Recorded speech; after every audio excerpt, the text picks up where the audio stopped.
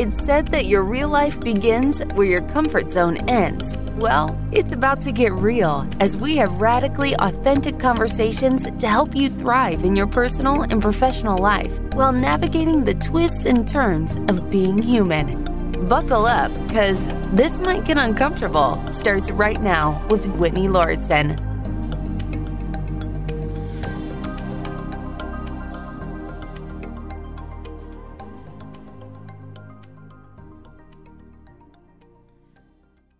I just came back from a trip.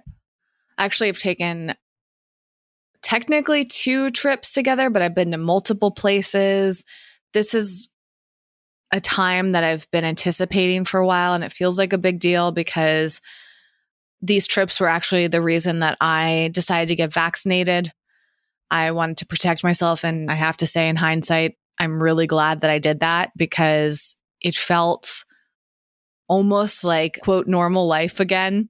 Being like around people and going places and not wearing a mask was in a way refreshing. Although I'm at this point now and things keep changing in the world. Like, I wouldn't be surprised if we're required to wear masks again. I'm starting to hear that. So part of me hopes that I didn't inadvertently expose myself to COVID and get a little too trusting. But anyways, that's not my point. My point is that I went on 2 trips and had a really lovely time. One of the trips was with my sister.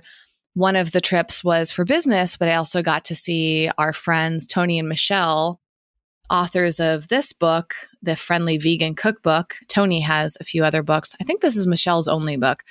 Amazing book, amazing people. We got our nails done together. We went to this eco-friendly place that has vegan natural nail polish. I haven't had a manicure and pedicure in who knows how long. And we hung out and went shopping. We recorded a video, which I don't know when that's coming out, but it'll be on, I think, the World of Vegan YouTube channel. And we just taste tested a bunch of foods, which was fun. And a side note about food, that I've been back on the keto diet for myself for the past week. And I am really excited about doing it again. I started experimenting with vegan keto about 3 years ago. I think it was either in July or August 2018. And it made me feel so good that I ended up writing a book about it, the Vegan Ketogenic Diet Cookbook. And then actually, when the book came out in February 2020, I was like working my way towards not eating keto. And I have to say that I've noticed a drastic difference, Jason. I feel a lot better. And as I've been exploring my brain and learning more about it, I'm actually getting evaluated for ADHD this coming week, and I will definitely report back on that. I've been thinking a lot about how to support myself and whether or not I would be open to taking medication. And one thing I was curious about is, because one of the huge benefits of the ketogenic diet, which is a low carb, moderate protein, high fat diet, there's a lot of research about the benefits for the brain. In fact, one of my favorite books about it by Dr. Mercola, he has this great book called Fat for Fuel. That was one of the best that I read. It came out in 2017, so a little bit before I started the keto diet. And when I read that, I was really amazed at all the research that he's been doing, because keto can get a bad rap. And by the way, this episode is not about keto. This is like setting the stage for a number of things I want to share today. But this is worth mentioning as a personal aside. This book really gets into the metabolic benefits of a low carb, high fat diet. And I'm now curious, Jason, whether there are benefits for somebody like me that has trouble focusing. And I struggle, as many people do, I think, with dopamine. And that's actually part of what I want to talk about today. And I've just been reflecting a lot on how my brain works and how other people's brains work. And as I was driving up to Northern California, where I went to Sacramento to see Tony and Michelle, and then I went to Napa to speak at a conference. I was listening to a phenomenal book called Stealing Fire. And I'll share a little bit about that in this episode and perhaps more later in another episode. But it got me thinking about my brain and about things like Adderall and Ritalin, which could possibly be prescribed to me if I do in fact get diagnosed with ADHD. And I have been thinking like, well, would I want to take those if it's recommended to me by the psychiatrist? I feel open to it, but I don't really have much knowledge. One thing I'd like to dive into more is like, what are the side effects? Are there long-term elements that I should be considered? Because generally I avoid drugs and even vaccines for the most part because I feel like I don't really need them. I generally do not put something in my body unless I feel like I either A, really want it, or B, I really need it. So I'm curious, are there dietary changes I can make to support my brain? And Jason, I hadn't thought about this in a while, but I remember when I did the keto diet, when I first started, I had a lot more energy. And that's one of the big benefits of it. In addition to weight loss, which is like, to me, just certainly one of the reasons I've decided, I've mentioned that I put on some weight during COVID, as a lot of people did. I feel uncomfortable in my body. And generally speaking, I was eating so much processed food and I was eating a lot of foods that inflamed my body. What I found in my experiences with keto is it brought down my inflammation. So a lot of the perceived weight that I gained was actually my body just kind of being more bloated and like puffy. That's because I have a lot of food sensitivities, I believe. So anyways, I'm curious not just how keto can affect the way I look and how the way I feel physically, but my energy has felt really low recently and my brain function has not been optimal.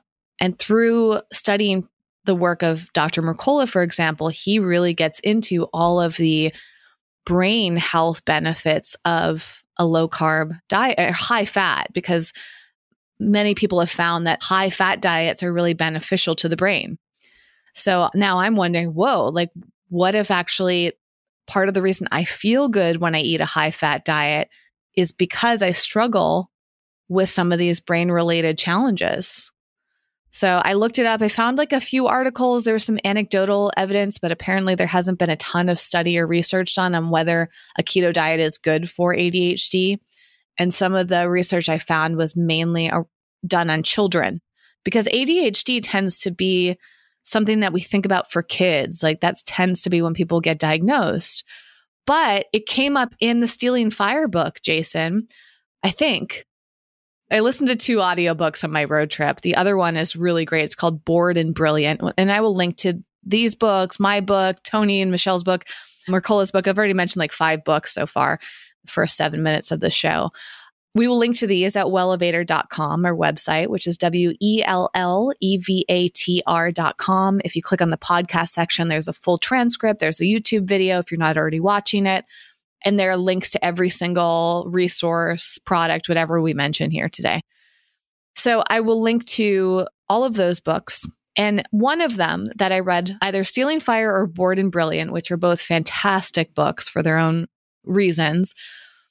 One of them mentioned a man that had been actually discovered that he had adult onset ADHD, Jason, which is really fascinating. I'm very ignorant about that. I haven't heard that term. I thought that some adults like myself can be diagnosed with it later in life because it was never looked at before.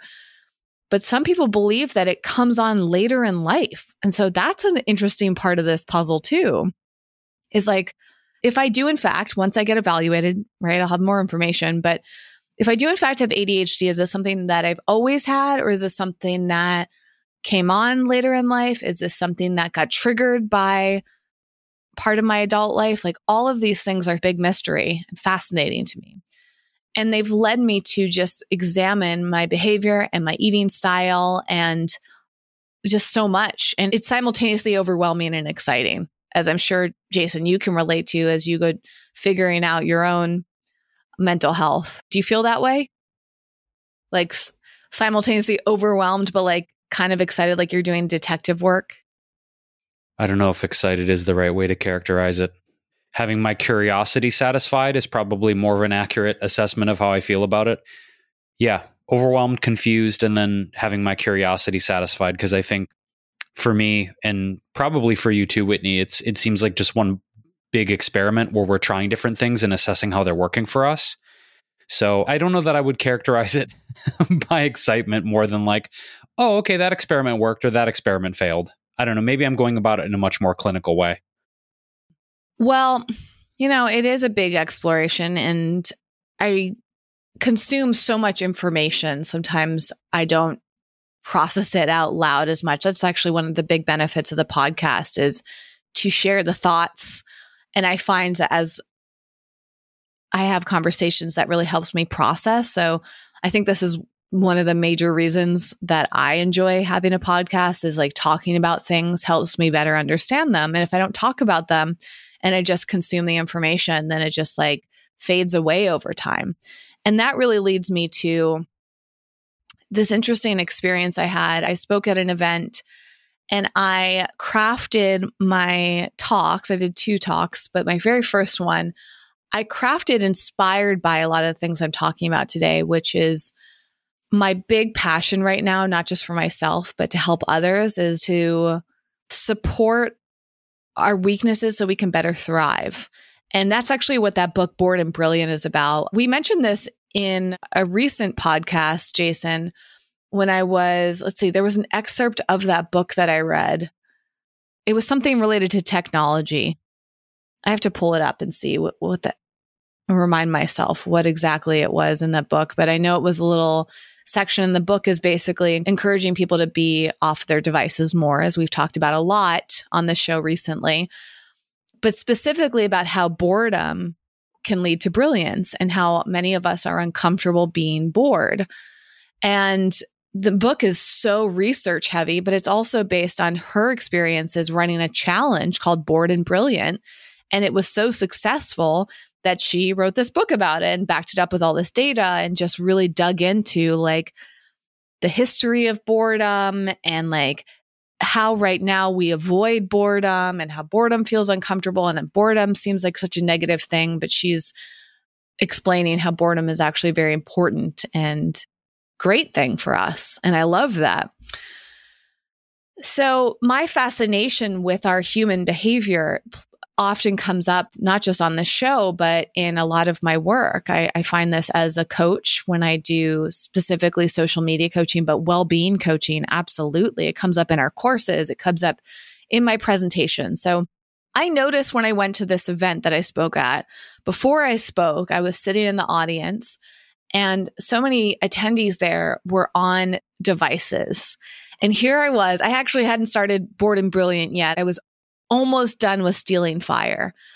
And I was just immersed in this book. And Stealing Fire, for context, is about altered states and ecstasy and how human beings are often drawn to changing their state so that they can feel more pleasure or they can better understand themselves for religious reasons, for spiritual reasons. And it's just a phenomenal book if you're interested in all of those. And it touches upon things like Adderall and Ritalin and that effect on us. It touches upon psychedelic drugs and alcohol and sex and dancing and like all of these different facets of our life in which we seek out pleasure.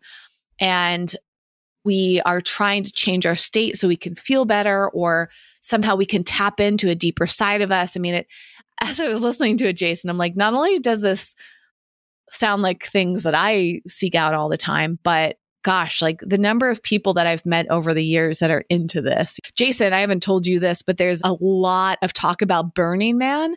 And it helped me understand Burning Man and like a level I had never thought of it before.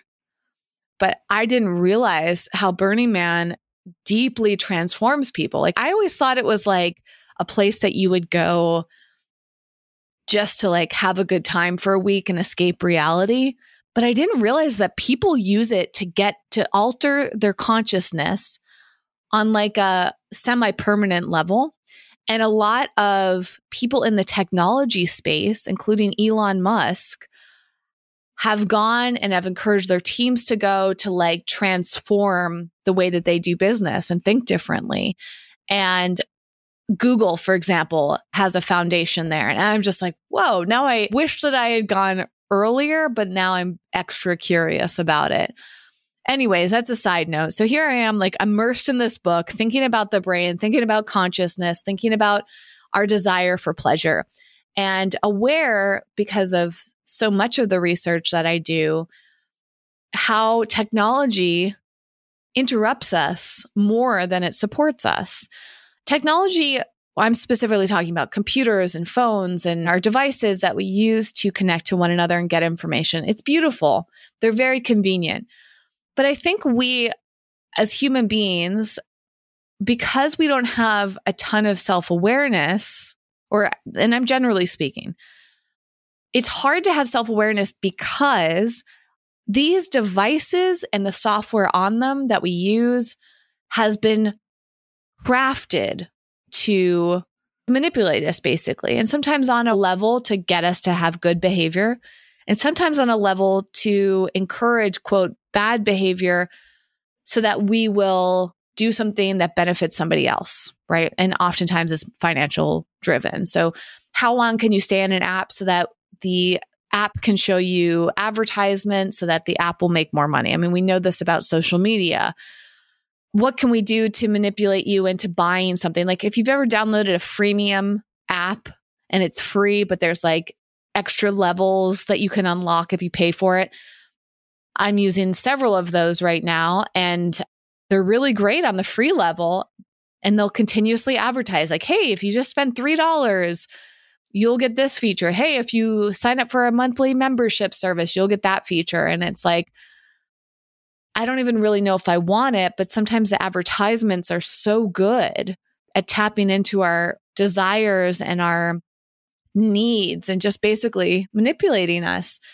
And I'm fascinated by how that works because I want to feel like I'm mostly in control of my life.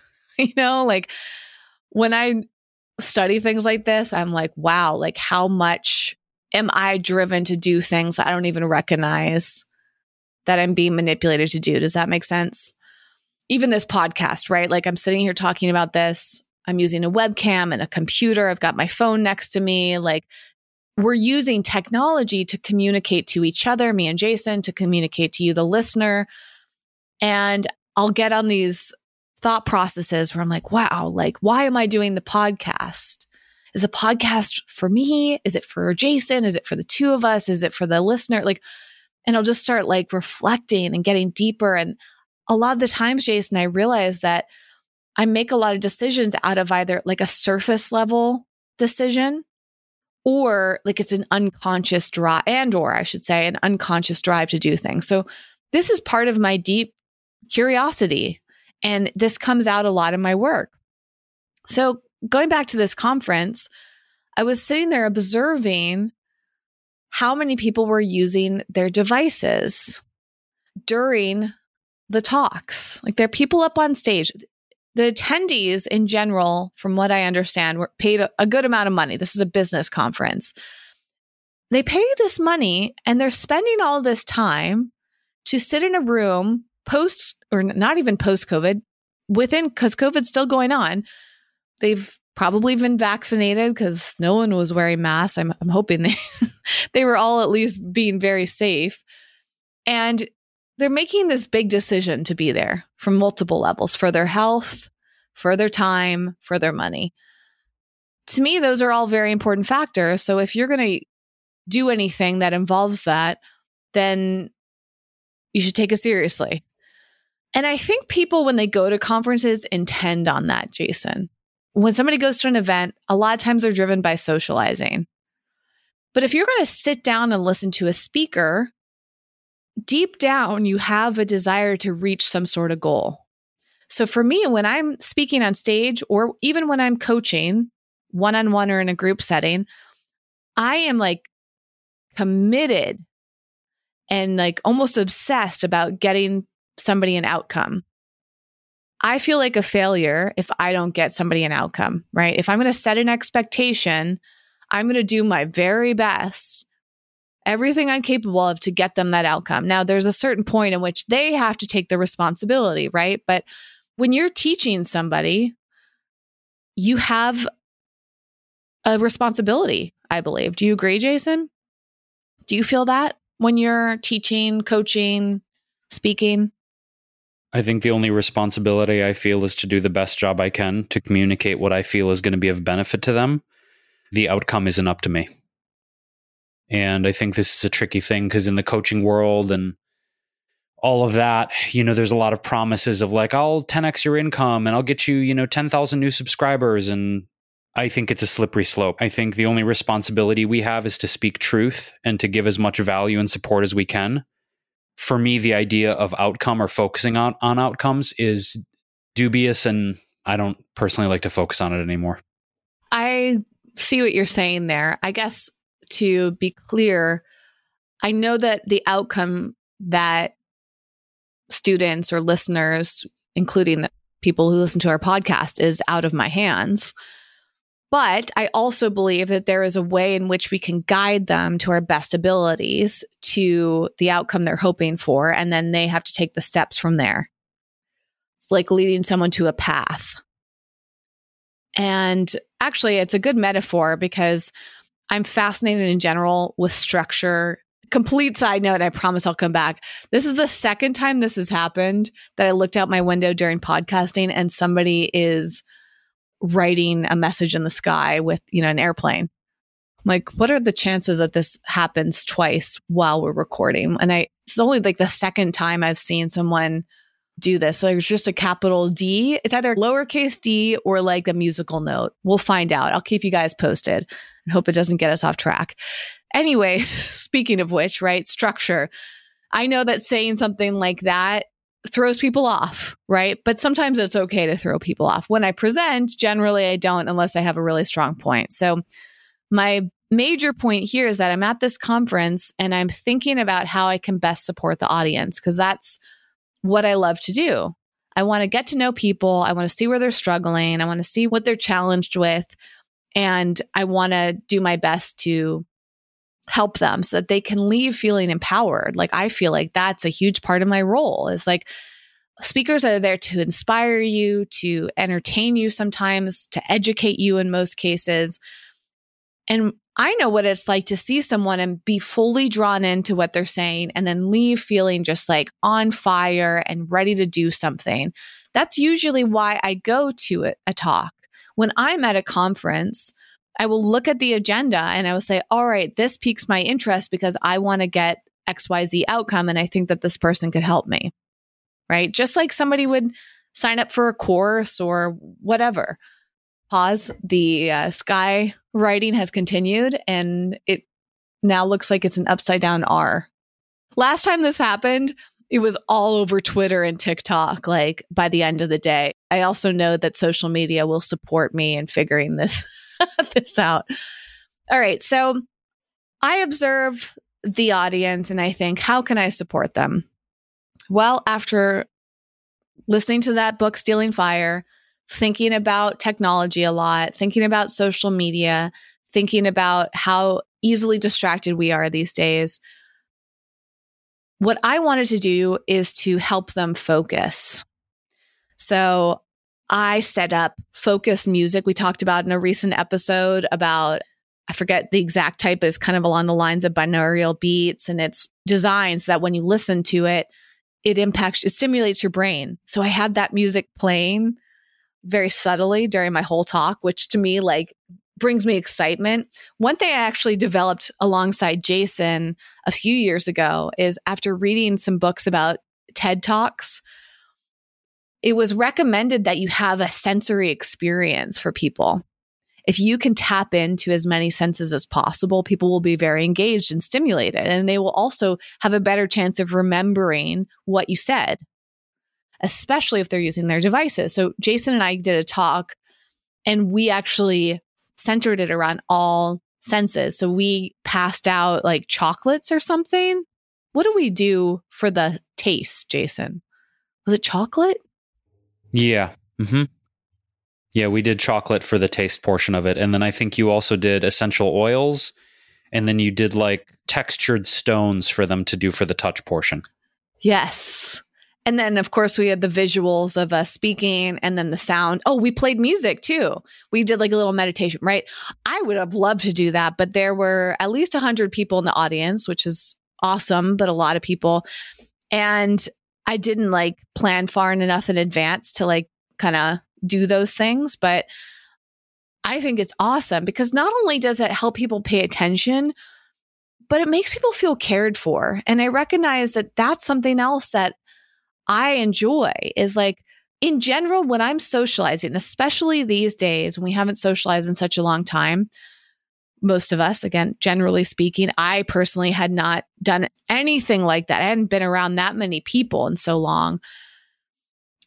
It feels good to feel cared for and experience human connection. And I think a lot of the times people just go through the motions and speakers make it about them sometimes. They're on stage to get your attention and validation. They're on stage to like share what they know, but they're not tuned into how it's making people feel. For better or for worse, I'm deeply empathetic and I'm always concerned with how people feel. So I got up there and crafted my entire talk around that. And I encouraged the audience to not use their devices. And I wasn't sure how that was going to go. Also, Jason, in that same talk that we did about the senses, which wasn't actually about the senses, it was about like well-being or social media. I think it was just well-being. And we were talking about how well-being tied into business. We had like a small group of people, it was like 10 people. And we asked all of them to be off their devices so that they could, focus on their well-being. And one guy got so upset when we asked him to do that, that he walked out of the room. How did you feel in that moment, Jason? To be honest, I was like, fuck him. You don't want to be here? Don't be here. We put a lot of work into this. We put a lot of, my attitude in the moment was like, okay, bye. To be quite honest, it didn't emotionally affect me because I had no investment in him as a person. And his attitude in general was kind of like detached and aloof. I remember, during the course of that whole weekend experience, my perception of him was that he was just kind of like in this mode of, like, I'm seeing his face now too. And I just recall my impression of him throughout that weekend was just kind of like, yeah, I'm just kind of like a tough guy who knows it all. He just had sort of this aura about him. So when he left the room, I'm like, fuck off. I don't want you here anyway. It's so funny how different we are because I started crying in the middle of our presentation. I was actually not like in an uncontrolled way, but I was using my feelings as an example of vulnerability. And that's part of actually another tactic for presentations and not a tactic in like a manipulation way, so technically, but like a connection tactic, right? Is when you show that you're vulnerable, people lean in. And so I remember I thought, okay, I have an opportunity here to hide my feelings, suck it up and pretend I don't feel that way. Or I could share with the audience that I'm feeling emotionally impacted by somebody. And acknowledging that is actually a key thing. This is something else you can do. If you are nervous about public speaking, it's recommended that you say so. And what happens is the audience feels empathy for you, and that creates a deeper connection and actually can make a bigger impact, and they will pay more attention to you. Basically, if you're feeling something, you don't need to hide it when you're on stage. A lot of people have this perception that they have to pretend to be otherwise. I don't believe in that. So anyways, in that talk with Jason, I like teared up after that guy left the room, and I thought it was important to acknowledge it. But once we acknowledged it, we could move on from it. And that there wasn't like the elephant hanging in the room. In my talk this past week, I thought to myself ahead of time, like, okay, it's very common during conferences when people leave the room. I was like prepping myself mentally, like, okay, like I'm not going to get offended if people leave the room. And a few people did. And I remember thinking to myself, gosh, I just wish I could know, did they leave the room because of me and my talk, or did they leave the room for some other reason? Like, should I take this personally or not? And technically, it's not beneficial to take it personally, but I thrive on feedback. And I've also noticed over the years, as I've started adding in these more untraditional ways of presenting, I don't really know how people feel. And sometimes people, I feel like they're like surprised at it, right? Like I'm that outlier who will add in like some more interaction and some more connection. And like, there's like a deeper sense to this, Jason. And I'm doing that. And my aim was like, I want to help these people focus because these people are at this conference spending all this money And they're drawn to their devices because many of us have that habit. We're looking for dopamine. This is one of the main reasons that I've heard in my research that people use devices. We're either uncomfortable. So let's say you walk into a party and like you don't know anyone there. It's very tempting to go to your phone because you can tap out. It's like you're almost like we're using them like they're transportation devices or teleportation is what I meant to say. Like we're like, oh my gosh, I'm uncomfortable. I'm going to teleport to some place that's more comfortable. I'm going to go into my zone. I'm going to create this protective bubble around me because when I'm on my phone, there's a less chance someone's going to come talk to me, right? But if we ask ourselves, why did we go to an event in the first place? Generally, we're not going there to be on our devices. We're going there to learn. We're going there to network, to connect. So I feel a responsibility, or I've chosen to feel a responsibility as a presenter to remind people of that, but do it in a subtle way. So I crafted my presentation. I asked people like, hey, did you know that you'll process the information more if you're off your device? And in fact, you have a pad of paper here where you can write down notes instead of on a device, and that'll help you retain the memory. And when I said that, I noticed all these people putting their devices away. Now, some of them may have done it because they felt obligated, but I think a lot of people, it was like a cue, like, hey, over here, you know?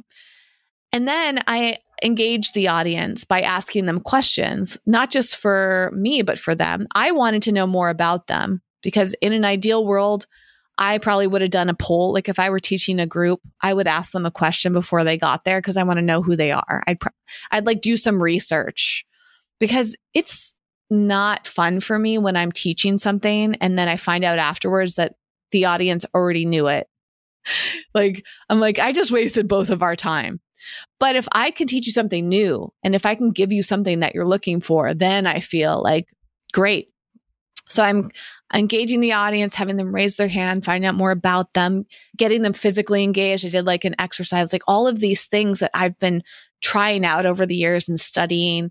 But yet, Jason, surprisingly, after how much this stuff comes up in research, time and time again, all these books and articles I read, it's coming out more in documentaries, like mindfulness in general. We've got that app Headspace has a Netflix show, multiple Netflix shows now. Like meditation and mindfulness are no longer like these weird things that some people do, right? Like, and this is also covered in Stealing Fire. In fact, the other big takeaway I got from Stealing Fire is how meditation ultimately is one of, if not the most powerful way to change your state of mind without using anything else. In that book, the author shares all of these different ways that you can heighten your awareness and your consciousness and escape and have pleasure. But ultimately, what most of us are seeking is to get better in tune and to feel more peace and clarity. And all of that can be achieved through meditation. And in that book also, it is talked about over and over again how these big CEOs are using tools like meditation, and companies now are creating meditation rooms. Companies are now experimenting with different ways to support the well-being of their team members. This came up in Bored and Brilliant too. The author was talking about how Jeff Bezos, like him or not, at some point during his time at Amazon, he would start every meeting. I believe it was him, might have been someone else, but I know for sure there's a part with Jeff Bezos. He or someone, another big CEO, would start their meeting with 30 minutes of silence.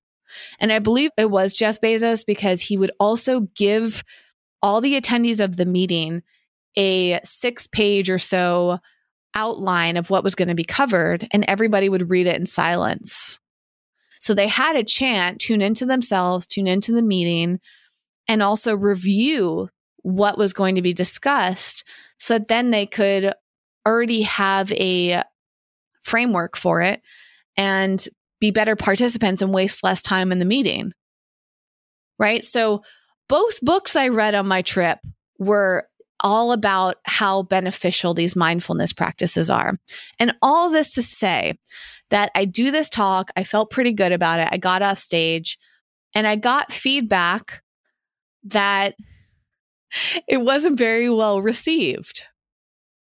I don't know how many people gave that feedback. I don't know exactly the context in which it wasn't well received.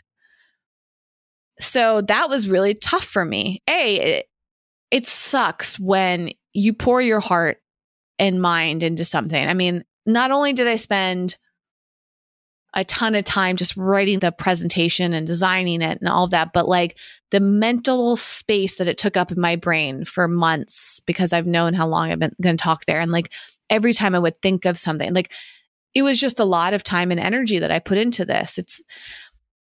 And this has been the case for a lot of my work, where you put a lot into something and then it flops or it fails, or people don't like it, or maybe people do like it, but they don't tell you. And only the people that don't like it are the ones that tell you. This came up as well. I was actually talking to Michelle Kane, who wrote this book, The Friendly Vegan Cookbook, with Tony, how often the three of us, and the four of us too, Jason talks to them frequently as well, will get negative feedback. Tony has talked about it on this podcast if you haven't listened to it yet. By the way, Tony and Michelle were in an episode together, which we'll link to in our show notes at wellevator.com.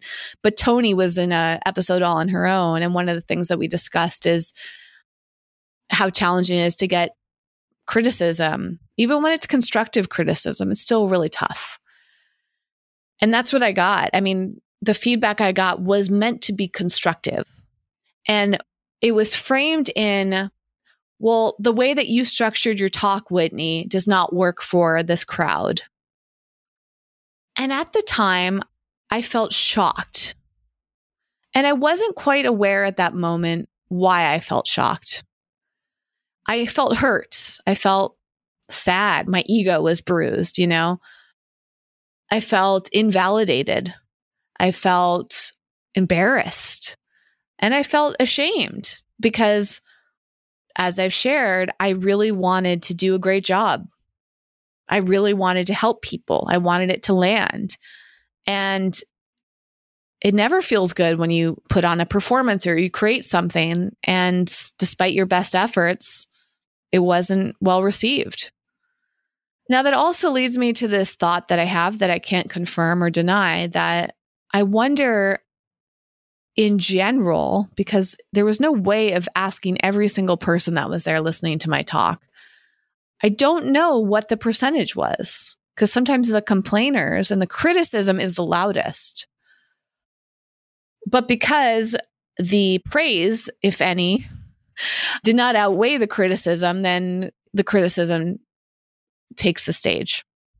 Now, granted, I did receive praise from a number of people that came up to me and said they liked it. So I knew for a fact that it wasn't everybody. But what I wondered, what was the percentage in which it was well received?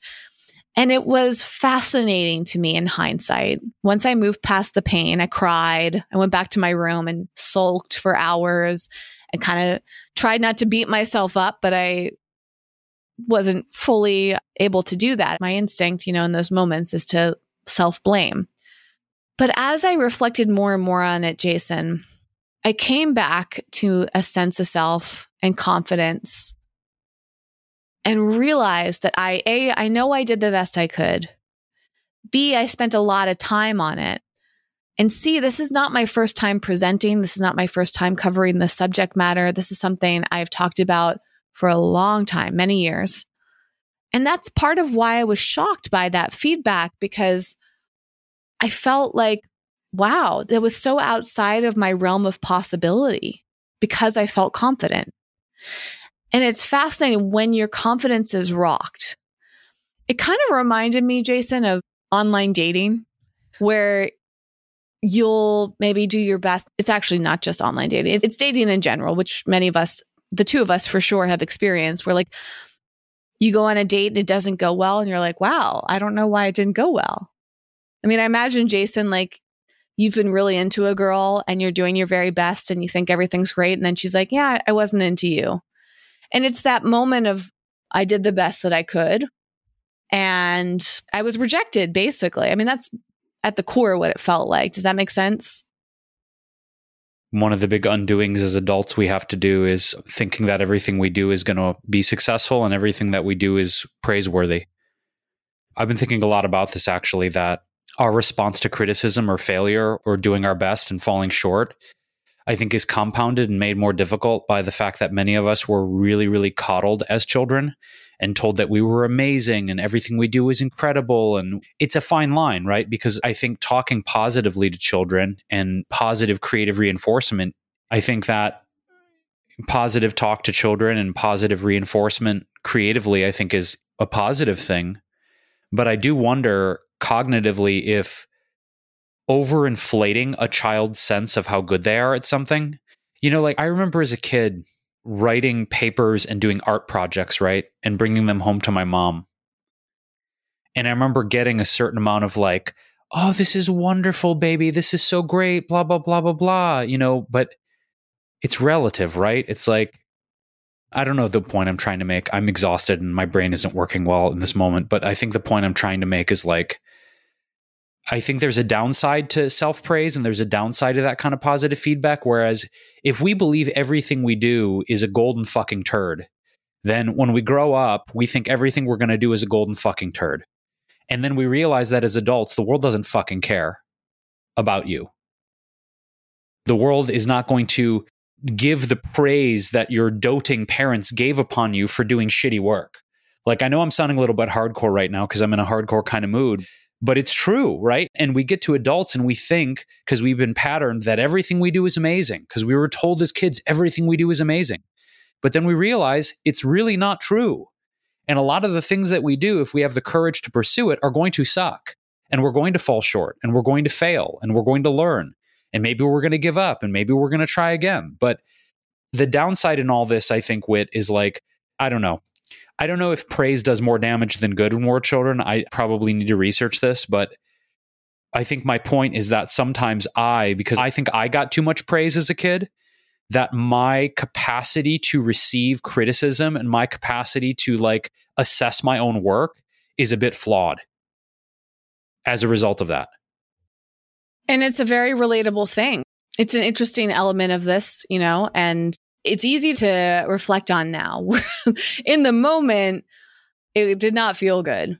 I'm grateful that I moved through it because this was, less than 48 hours ago, which is also kind of nuts. Time can go so fast and so slow at the same time. By the way, the skywriting above me disappeared. It was like letters like R plus S equals, and then I wasn't paying attention to what it equals, but it kind of looks like a heart. For anyone who was curious what happened in the sky, there's your update. It wasn't that exciting, but maybe you'll see it on Twitter or TikTok. I don't know. Reflecting on this, is it a need? I mean, this is actually what I thought when I came off stage after that presentation. I did 2 presentations. The first one is the one I've been referencing. And when I came off stage, Jason, I remembered it felt weird because I didn't get immediate praise. And I thought to myself, does that mean that I didn't do a great job? It doesn't mean that it just didn't land. Or was it my ego wanting that quick fix of validation? To your point, like we become very addicted to feedback, praise, validation, all these things, and fearful of rejection. And I felt vulnerable. And now in hindsight, I'm like, wow, perhaps I had a sense that that was the case. Perhaps I knew on a deep energetic level that it wasn't fully well received. I think it was interesting too, like also in hindsight, I remember that certain people seemed to resonate.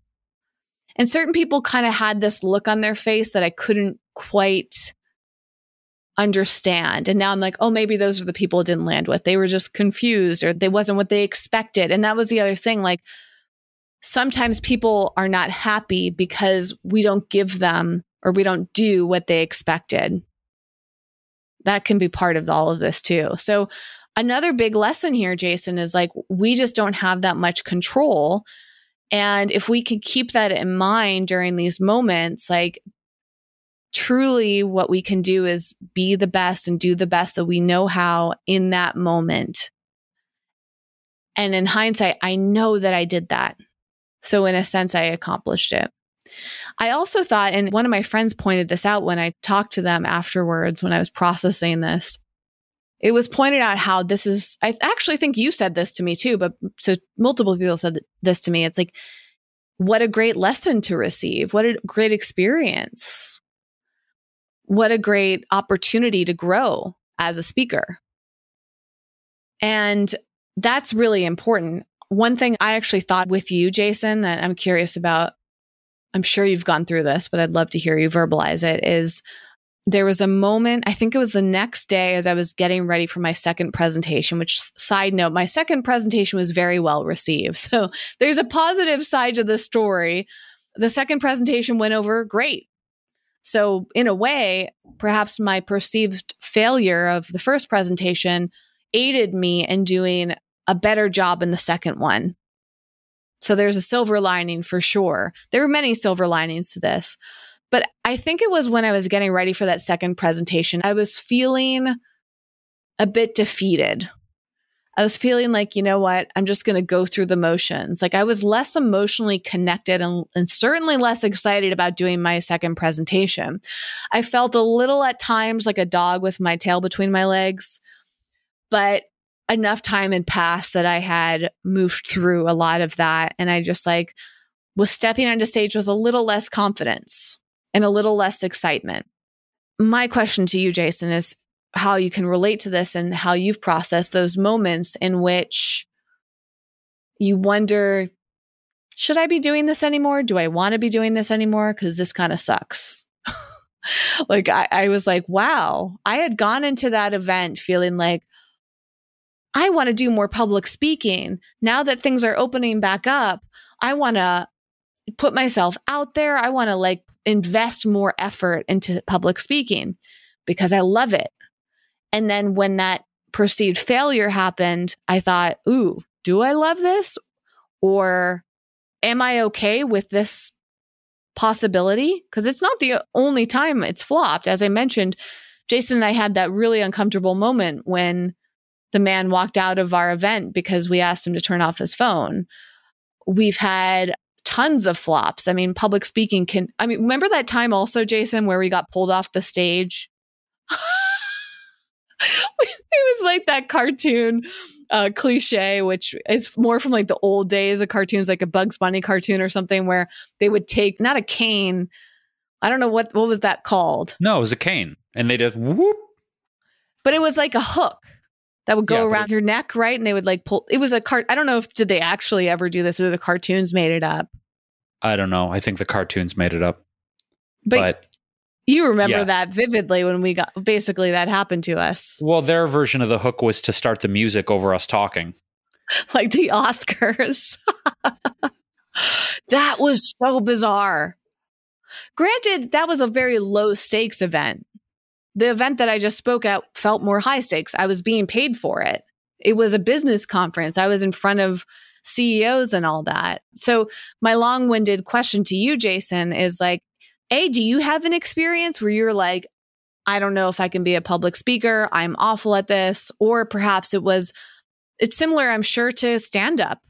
You know, like I know you had experiences. You were really excited about doing stand-up comedy. And there was at least that one time, you know what I'm talking about, where it didn't go so well. So do you want to share any of those experiences? And then how did you feel after they didn't go well? Yeah, it's hard. It's hard because you bring what you perceive as your A game. You bring your excitement, you bring your passion, you bring your heart, your research. And, you know, part of it is our own doing, in my experience, in the sense that if I have even a subconscious expectation that I'm going to just slay every single time, it's not realistic. I mean, if you talk to any legendary speaker, legendary stand-up comic, they will tell you about the times they've bombed. Many times they've bombed, right? And so I think defeating the expectation that we're going to be well received and celebrated and just be on our A game, even if we perceive that we're bringing our A game, it's what I go back to at the beginning of this episode, which is we can't control the outcome. I mean, it's a bit odd too, because sometimes I will bring the same presentation, the same speech, the same stand-up set, same inflection, damn near similar energy, same delivery, hitting the same high notes, if you will, you know, accentuating certain things that I've seen work and seen get an emotional reaction in the past. All those variables are the same. or at least very similar. I mean, of course, there's nuances, but then you see it bomb and you're like, what the fuck just happened? I did the same thing that I did to a room full of whatever, hundreds of people. I think the biggest crowd I spoke was like 2,000 people at one time. And you're thinking, the fuck I don't understand. That's the confusing part, again, as sort of an aspect of being a life experimentalist, is you wonder like, well, what's the variable here? The audience is the variable. If my energy is on that same high level, I've rehearsed this, I've practiced it, it's dialed, then the variable is we can't affect everyone. There are people who will listen to our message, listen to our perspective, listen to our story, our whatever it is, our vulnerabilities, and they'll be like, shrug. We can't control it. It's maddening though, right? Because I think if our heart's in it, we do want to, go back to your point, Whitney, affect people in a lasting and meaningful way. Give them something that maybe is going to affect their life for the better in some positive, substantial way. But the reality is, some people might look at us and we remind them of like their cousin Ted or someone they hated in high school, and then they just shut down, right? Or maybe it's the timbre of our voice, or maybe it's the clothes we're wearing, or they don't like the way something looks. I mean, if you think about human beings, we're an incredibly judgmental species that makes snap judgments about people in a heartbeat. So rather than, for me at least, trying to control how other people perceive me, I realize there's a whole variety of factors that I don't know what is going on in that person's brain around how they perceive me, right? So again, even if I'm bringing the same energy, the same passion, the same preparation, and it bombs, how the hell can I know? You can never know. And that's, I think, one of the most challenging things to let go of, is realizing that there are some people that just aren't going to care what we have to say for reasons that are out of our control and reasons we may never, ever understand. We're not going to go around to an entire audience and go like, why didn't you like me? Can you tell, was there something about me you didn't like? And even if we do pass out surveys or do exit surveys, like you were saying in the case of this conference, not everyone's going to fill it out. And so again, in that case, results can be skewed if the squeaky wheels are like, I didn't like her. And like, that's the only feedback you get. Then, as I was saying to you when we talked about it, the organizers or the people who put the conference together are going to have a skewed perception of how the audience perceived you if 10 squeaky wheels who didn't like you are the only ones who filled out the survey. So from a data perspective, this is a very tricky and non-exacting science we're talking about here. But overall, I want to go back to like my emotional response, because you asked. It's hard, right? It's hard when you put that much work and effort and love and passion and bomb. I think if anyone who's like just shrugs it off, I wonder about like, are you a cyborg? Are you a robot? Do you not care? It's tough.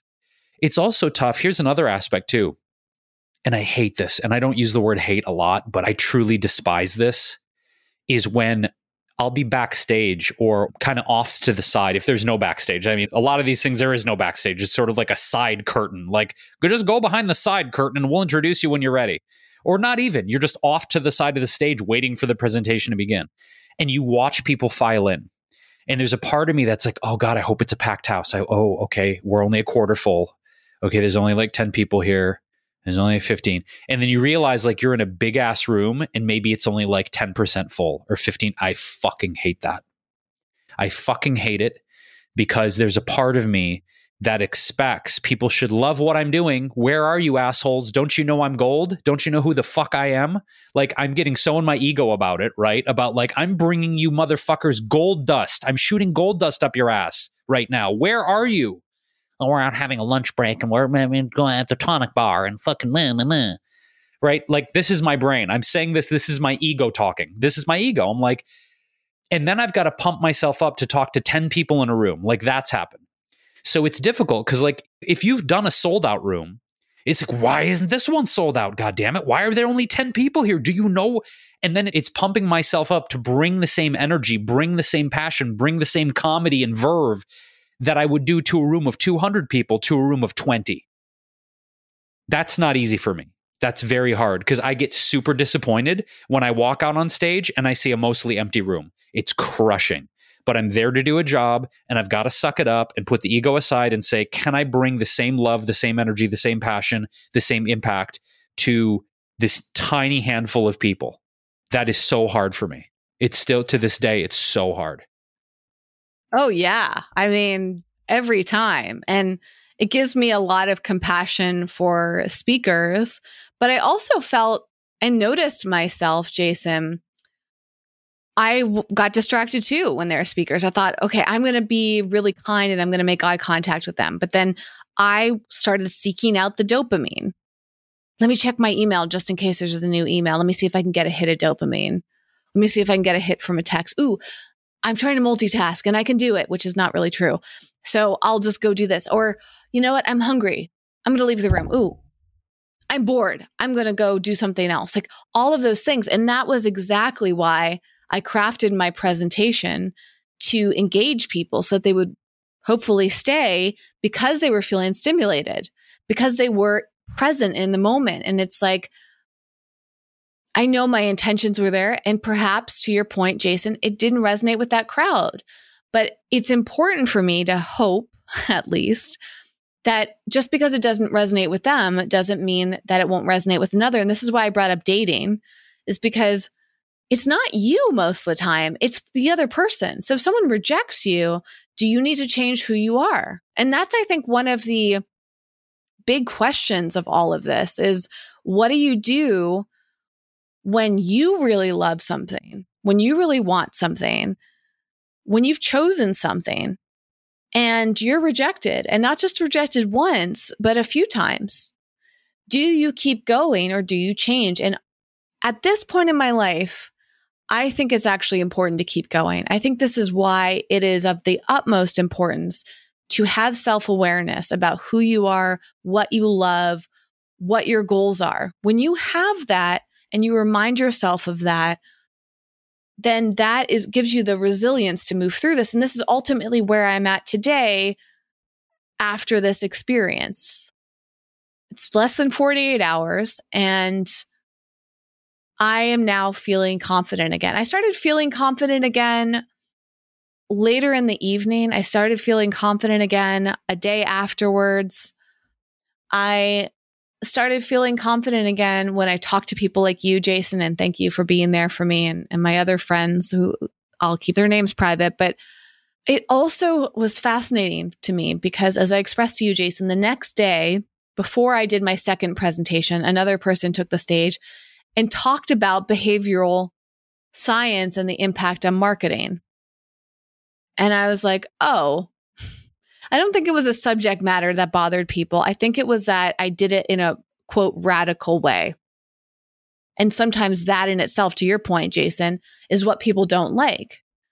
This is why we started this podcast. Jason and I are relatively comfortable getting uncomfortable, but a lot of people aren't. And when you do something out of the norm and you do something that's not within their expectations and they feel uncomfortable, it's very common for them to kind of blame it on you. Oh, that person made me uncomfortable. How dare they? But in a way, it's like, that person made me uncomfortable. Thank you. And that's how I feel too after that experience, because when we get uncomfortable, we can reflect on it or we can try to run away from this. This is part of the reason why people want to change their consciousness, doing drugs, drinking alcohol, those altered states, again, that are covered in Stealing Fire.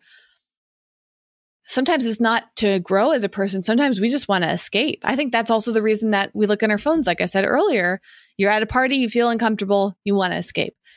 And sometimes instead of escaping, we blame. And then maybe we go escape. Maybe we use blame as a form of escape, to be honest. Like, how far away can we get from something? Perhaps if we blame it on somebody, it takes us out of the equation. And in fact, at this same conference, Jason, there was a man who spoke about complaining. And I took a few notes I'm going to pull up.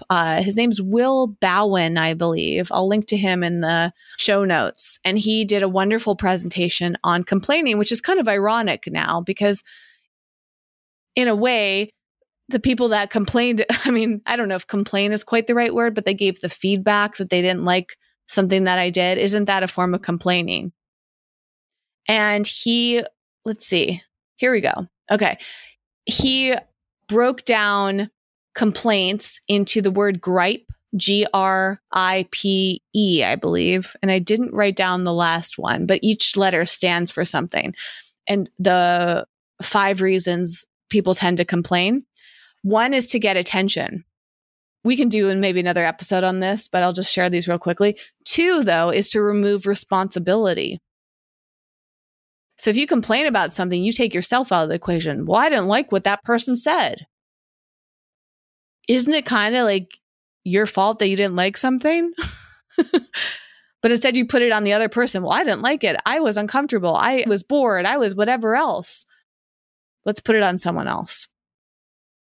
Another letter. So get attention, remove responsibility, inspire action. Inspire envy, and power is another one. So sometimes when we complain, we feel more powerful because it's almost like we can put ourselves above someone.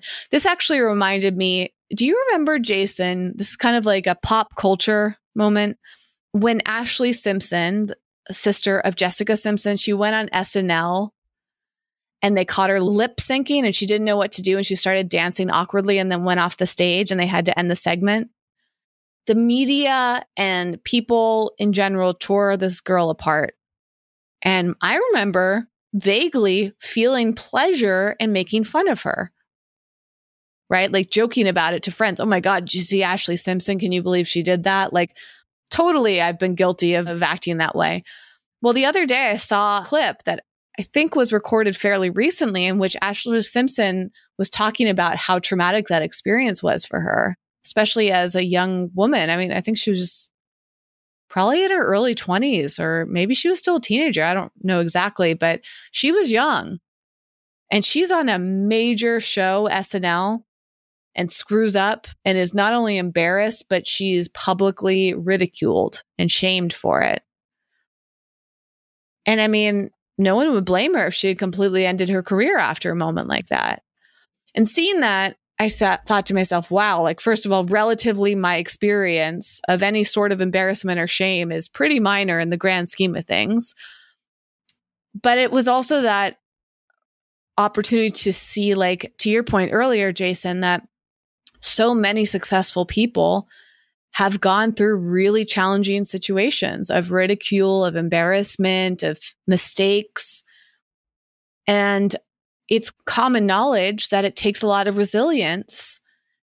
And if you have the resilience or find the resilience to move through it, then it doesn't mean that you should give up on it. It means that you just have to move forward. I think most incredible people that we admire that have done great things have experienced that. And also many people that have gone on to do brilliant things had to face a certain amount of ridicule. I'm not using that as an example in my ego, but I do also feel like I have a tendency to back away from things that don't seem to work, even if I really enjoy doing them. And then I often regret it later. There's been so many times with online content, for example, that I've made and it felt like a flop. And I was like, well, wasn't well received. I guess I'll stop. And then I wonder later on, what would have happened if I hadn't stopped? What would have happened if I had continued doing something that I enjoyed despite the response? And then a few times in those experiences, I've seen other people become successful from something that I gave up on. And I think there's a history of, like, the first person to do something that seems like, quote, crazy or out of the norm, they tend to be ridiculed, but the second person does it and they're praised and suddenly they're the brilliant one and people don't even remember ridiculing the first person that did it. And those stories make me think, wow, what if I found the courage within myself to keep going with something that I deeply believe in? And going back to what I started saying earlier, if you have the confidence and self-awareness that you, and the self-trust really in what you're doing, you have to keep going because you don't know all the variables that can lead to you feeling like a failure when maybe that's not even the reality. It might just be, to your point, Jason, a very small percentage of people. And what about all the other people that love what you do? What about all the other people who haven't even discovered what you do yet, but will love it if you keep going? Wouldn't you be doing them a huge disservice if you stopped? It's hard to say, because I think after a certain point, I've noticed like my tolerance for failure and my tolerance for disappointment, I hit a precipice where I just can't take anymore. And I think that's one reason why I've pretty much completely backed out of my culinary career and people want to talk about it all the time. It's a sensitive subject for me. I'm currently working in a consulting role in a new project, and one of the colleagues I've been working with, when we kind of digitally met, he sent me a message and said, "Oh, by the way, I'm a huge fan of your work. Thanks for everything you did." You would think that I would feel good receiving that, but I didn't. I felt awful. I felt awful receiving it because I'm not doing that work anymore. And it's like, oh, here you are. You're doing this thing because you failed at that other thing. Huge fan of your work. What the fuck are you doing here? I'm here because I fucking failed at the old shit, dude. Okay? Because I failed. And I couldn't deal with the disappointment, and I couldn't deal with the failure. I couldn't deal anymore. At a certain point, I often wonder and I admire how people can have failure after failure after failure after failure after failure and somehow just like keep going. I don't know. I feel like I've reached a limit, and I've noticed, curiously, that there's just a limit to how much failure and disappointment I can endure. And I think with this interesting kind of recent thing about people commenting that they're fans of my work, and I've gotten some interesting messages about that, and seeing other colleagues of ours going on and having really, really great success like you're talking about. I hear you, Whit. Like there's times when I'm like, did I give up too soon? After, 15 years of doing it. Maybe not. Maybe I'm just over it. Maybe the disappointment and the sadness, it got to be too much and I just couldn't handle it anymore. I don't know. But I do admire people that can seemingly get their fucking asses kicked over and over and over and over and over and over again by life and just keep getting up and keep going. I think I did that for a while, and I think I just got sick of getting up. I was like, I just want to lay here for a while in my own bloody heap and not get up. Thank you. I don't want to get up anymore. I'm tired. I'm exhausted. I'm mentally broken down. I don't want to get up. And with that aspect of my life and my career, I haven't gotten back up. I don't know if I ever will. It is an interesting question about what makes one person more resilient than another. Is it that their heart is more deeply invested? Is it that they have a different why? Is it that maybe like this thing they've made so important that it doesn't matter how many setbacks, it doesn't matter how close they are to defeat, it doesn't matter if they go into bankruptcy, it doesn't matter if their relationships shatter. I mean, we've heard all kinds of interesting stories about people who, quote, made it and what they endured along the way. Sickness, bankruptcy, their relationships dissolving, divorces. I mean, there's a litany of things. Maybe it's that for me, my why wasn't important enough. It wasn't deep enough. It wasn't substantive enough. And that's why I was like, you know what? I'm done getting up. This is my last fight. I feel broken. I feel beaten. I'm done. Maybe that's because my why wasn't compelling enough. Maybe that's the X factor. I don't know. I mean, what do you think? Why do you think it is that certain people have this ability to just keep getting just the shit kicked out of them by life and just keep going? Do you think that's part of it? Like their why is just somehow more soulful and deep and more compelling than others? Or are there other factors? Well, analytically, there's likely other factors, but I do think that's a huge part of it. And I think this is actually one of the reasons that I feel compelled to keep going. I actually, even though on just a few nights ago, I was feeling so defeated, like, whoa, I really messed up. Wow, I was really off base. Maybe the reason that hurt so much, Jason, is because it went against my instincts, and that's really scary. When you're feeling really confident about something and it doesn't work out for you, that feeling of, oh shit, do I even know myself, kind of hits. But now that I've come away from the shock of that rejection, I don't believe that's the case. I actually feel further fueled. I feel motivated to go find more evidence for what I did, not to like, well, I guess I shouldn't say not to. There's definitely an element in me that wanted to prove myself. And I was a little bit excited that I felt that way after my first presentation because I really wanted to prove myself for the second one. And it worked. Like I got the approval that I wanted, but it didn't feel very good. Like it was tainted. It would have felt much better the day before. If the order had been reversed, it might have been a little bit easier for me. And yet, perhaps it really worked to my advantage. But my point being that I found myself thinking, wait a second, are they right or am I right? And is it possible that we are both right at the same time? I think that's actually more likely. To your point, Jason, just because you do something, quote, right, doesn't mean that people will agree that it's right.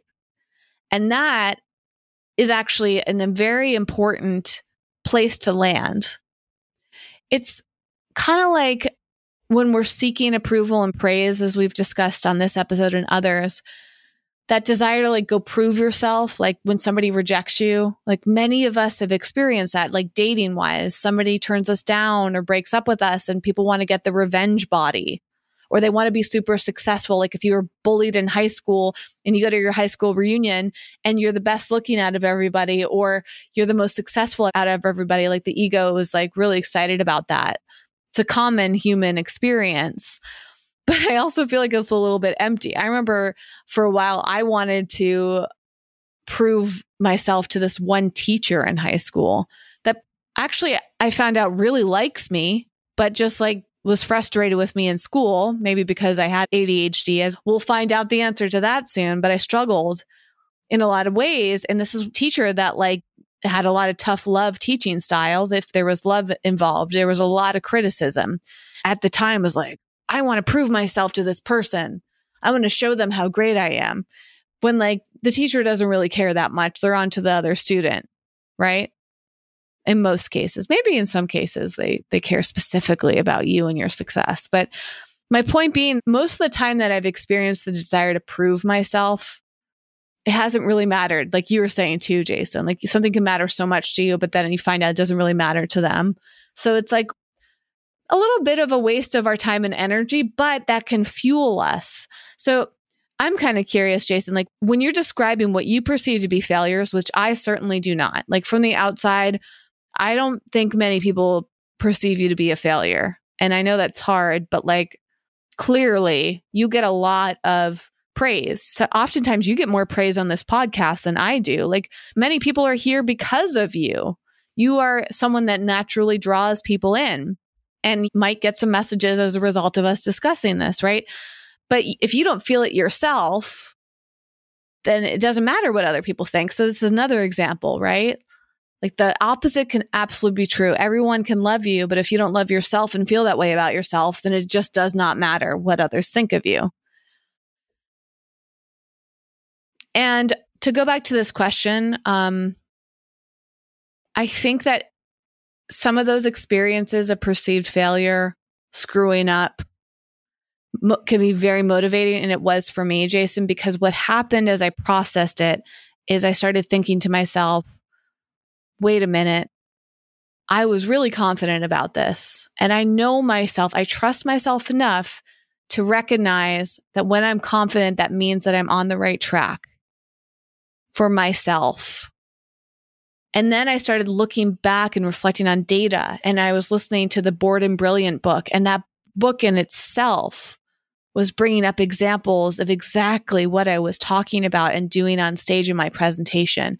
And I realized through listening to that too, it is still a very early time.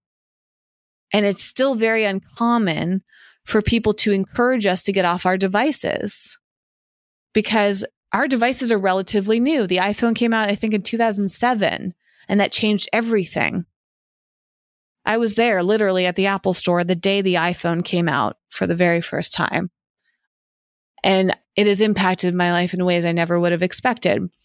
For those that don't know, I worked at the Apple store, and I will never forget the day that that phone came out. I'll never forget when I first got the phone. But none of us knew at the time how big of a deal that was. Not just us at the Apple store, but people in general. Like you got these phones and they seemed cool, but they were different. And none of us, including the people who made it, knew what it was going to mean for us, knew that we would walk around almost like zombies.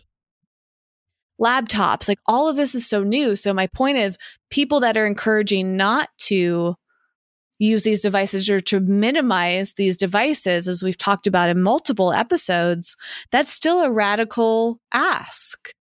Because percentage-wise, I don't have the data right off the top of my head. There are so many people who are literally addicted to them. So asking someone who's addicted to stop doing something that makes them feel good is a big ask, and it's confronting. But that in itself, Jason, comes back to my why, is because I believe so deeply from my personal experiences and my research in encouraging people to work on their focus and their presence, their awareness, their mindfulness, their connection with one another, because I am deeply invested in people's well-being. And that's what helps me through these times. Now, passing it back to you, Jason, do you think in this moment that you just weren't that deeply connected and rooted in being a chef? For anyone who has heard your origin story, which I think you shared in the second episode that we did of this show, which, we're going to link to all of this. We have many episodes we've referenced. If you have not already listened to them, we'll put them in the show notes at wellevatr.com. And again, that's spelled WELLEVATR.com. Jason's origin story, which, correct me if I'm summarizing it in the wrong way, Jason, but I believe that you actually wanted to be a performer at the root. Like, you've always loved performing, and this is why you thrive on stage and videos, on the podcast. Like, you thrive when you use your voice. People are drawn to that naturally. So when you say that you failed as a chef, my thought is like, maybe chefing is just not really part of your passion or your why. Your why is more rooted in being a performer. And I don't think you failed whatsoever in doing that. But because being a chef and a performer became so intertwined, perhaps you believed that you were a failure at both, when maybe you were never meant to be a chef. You were meant to just be a performer. I almost gave the finger on YouTube. I was holding up two of my fingers. I almost did this. Not what I meant at all. What do you think of that, Jason? Chefing was a plan B. It wasn't plan A. I only became a chef because I liked making food. Food is a passion, okay? I don't think I'll ever stop being passionate about food as an art form, as a source of nourishment, a creative outlet. But I went to culinary school and became a chef because I didn't have the confidence at the time in my 20s that I was going to make a living as a performer. I was doing improv, I was singing in bands, I was doing those things, and I was like, I'm not making money at this. And how am I going to feed myself as an adult human in the world? So, literally and figuratively, to feed myself, I decided to go to plan B, which was to be a chef. So to the point, being a chef was never plan A. It was never my original passion. And I still don't have the confidence to be a performer. I don't believe that I can make a living at it. I don't believe that I can. So I'm in this limbo state of not knowing what I'm doing, why I'm doing it. And I feel really lost right now, to be honest. I feel probably the most lost I've ever been in my entire life. And it's a really horrifying feeling. That's a lot at the end of the episode, but maybe we can use that as a touchstone for something else. But I feel incredibly lost right now. It's not an enjoyable experience to feel this lost right now. Well, one thing I do know is that oftentimes when you express these tough emotions, Jason, people really enjoy it. And this is part of your gift too. And as I said earlier, it's been found statistically that when you share your vulnerabilities and your hardships, it connects you to others. So I think you have a masterful ability, an innate ability to connect and move people. And this is why they lean into you. And I know that doesn't necessarily, might not comfort you in this time that you're feeling lost, but you're here on the podcast right now. And I don't think this podcast is a failure. You're here opening your heart and sharing right now in this moment. So maybe, part of your experience of feeling lost right now, Jason, is not alone, because I'm here with you and the listeners here with you. And it's hard to know that you feel that way, but I'm also not concerned, Jason, because I know that you are stronger than you may even realize. My question is, are you comfortable in this moment continuing to record? And do you want to share any more of your feelings, or would you prefer to wrap? And what would you like to do in this moment? I just really don't have much else to say about it. So I think I'd like to take time for myself just to like be in this and process what I need to process. Well, thank you for being clear about that.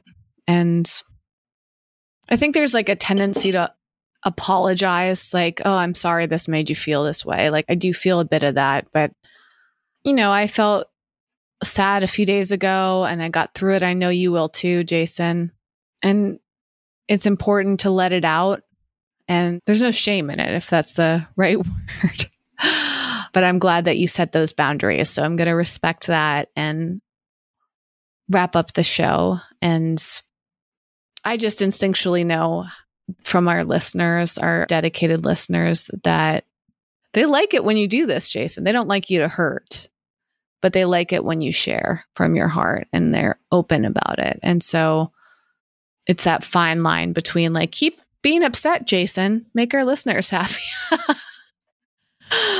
He's laughing. If you're watching on YouTube, I'm not laughing at him, but you're in a safe space with me. And I know you're in a safe space on this podcast, Jason. And I'm grateful as your friend and as the podcast co-host that you shared that.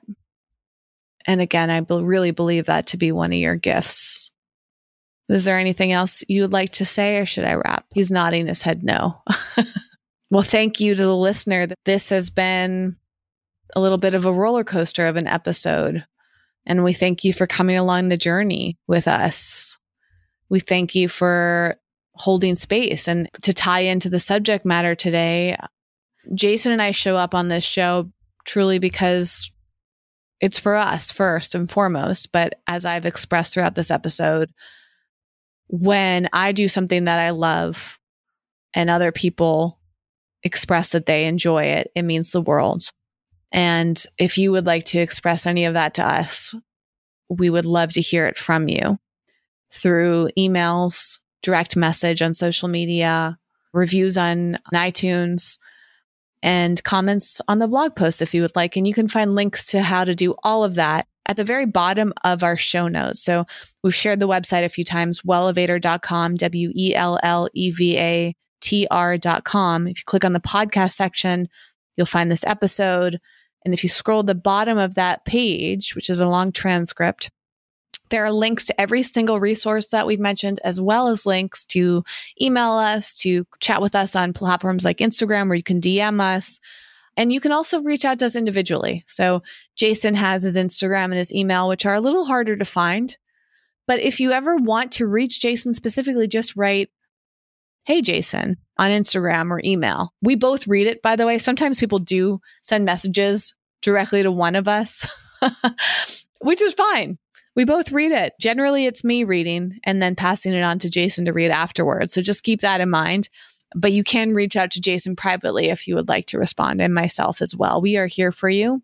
We are fairly easy to get in touch with. We love hearing from you, and we are deeply grateful for you. And speaking of gratitude, I wanted to give a big shout out, one of several, I imagine, to our latest Patreon supporter. Rye, R-Y, recently gave us a very generous financial contribution on Patreon, and it made our day. Now, it's not just about money, it's about the energetics of that. But the money is amazing because that supports our latest endeavor. This Hits the Spot, which is a private podcast we created for our newsletter subscribers and our Patreon supporters. And there are costs involved, and Rye's contribution is paying for a huge percentage of our costs, which is like awesome. So thank you, Rye. Thank you to our other amazing contributors on there. We've got Nadine, April, Nazneen, and Diane, Diane has been a very long-term supporter of us on Patreon. And it's just remarkable. Literally every dollar makes us smile. Every dollar helps us with the expenses involved with this podcast and This Hits the Spot. And we created This Hits the Spot to give back to people that are part of our community on Patreon and our newsletter. If you are in a place right now where you don't have the funds to contribute, you can still listen to This Hits the Spot, our short private podcast, through signing up for our newsletter. And that's also on wellevatr.com. You actually get to download a free ebook, watch a free video, and you also get to hear This Hits the Spot. All of them are there. And we've linked to This Hits the Spot in the show notes. So we try to make it as easy as possible. We're trying to give you even more beyond this show because we truly care and we're invested in your well-being. Thank you so much for listening. We can't wait to hear from you. We'll be back with another episode in just a few days and sending you lots of love until then. Bye.